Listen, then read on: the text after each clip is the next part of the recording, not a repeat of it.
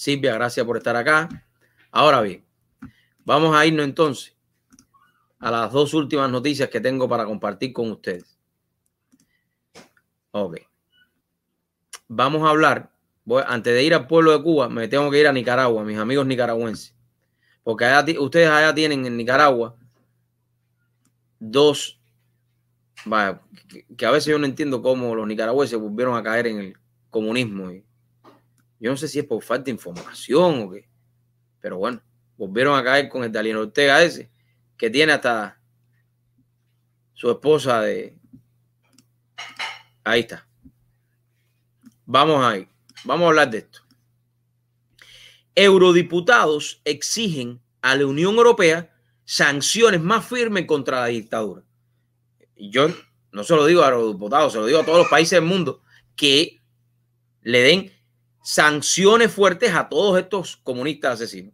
Varios eurodiputados, o sea, de la Comunidad Europea, han condenado este lunes la constante violación de los derechos humanos en Nicaragua y han exigido a la Unión Europea sanciones más firmes para garantizar el cumplimiento de los valores democráticos y unas elecciones libres y transparentes. Eso no va a existir en ningún lugar, y menos si tienen dominión allá. Si ellos tienen dominión en las elecciones, olvídate eso. El país centroamericano liderado por el asesino Daniel Ortega debe respetar unos niveles mínimos para tener un acuerdo preferencial con la Comunidad Europea, ha advertido el vicepresidente de la delegación para las relaciones con los países de América Latina, Javier Nar, en el debate de la Subcomisión de Derechos Humanos del Parlamento Europeo. Es que con esa gente que viola los derechos humanos, yo no hablaría con ellos. Eso es una falta de respeto.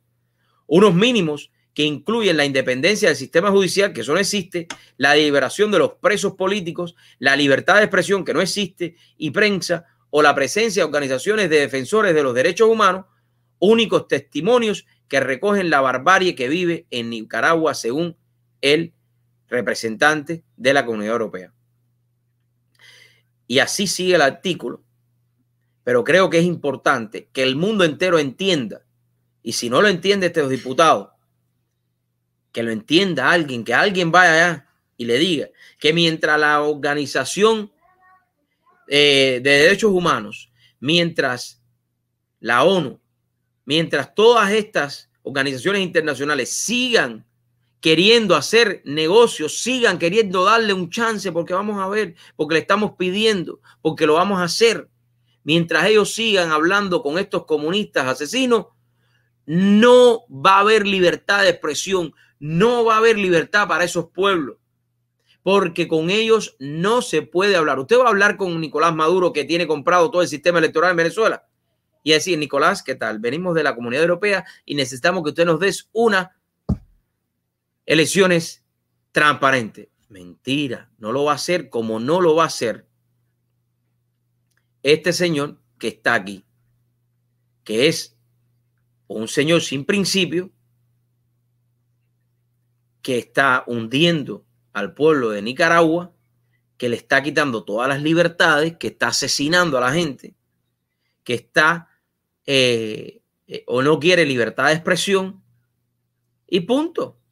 Ellos se han reunido millones de veces con la oposición y lo que han es acabado con la oposición, porque eso es lo que ellos hacen, para no tener oposición. Bueno, vamos a pasar a la otra. Quería hablar del pueblo de Nicaragua para que abran porque las elecciones serán el 21 de noviembre, aquí en noviembre del 2021, pero esas elecciones están compradas. Ahí no va a ganar otra gente que no sea Danielito Ortega o Daniel Ortega.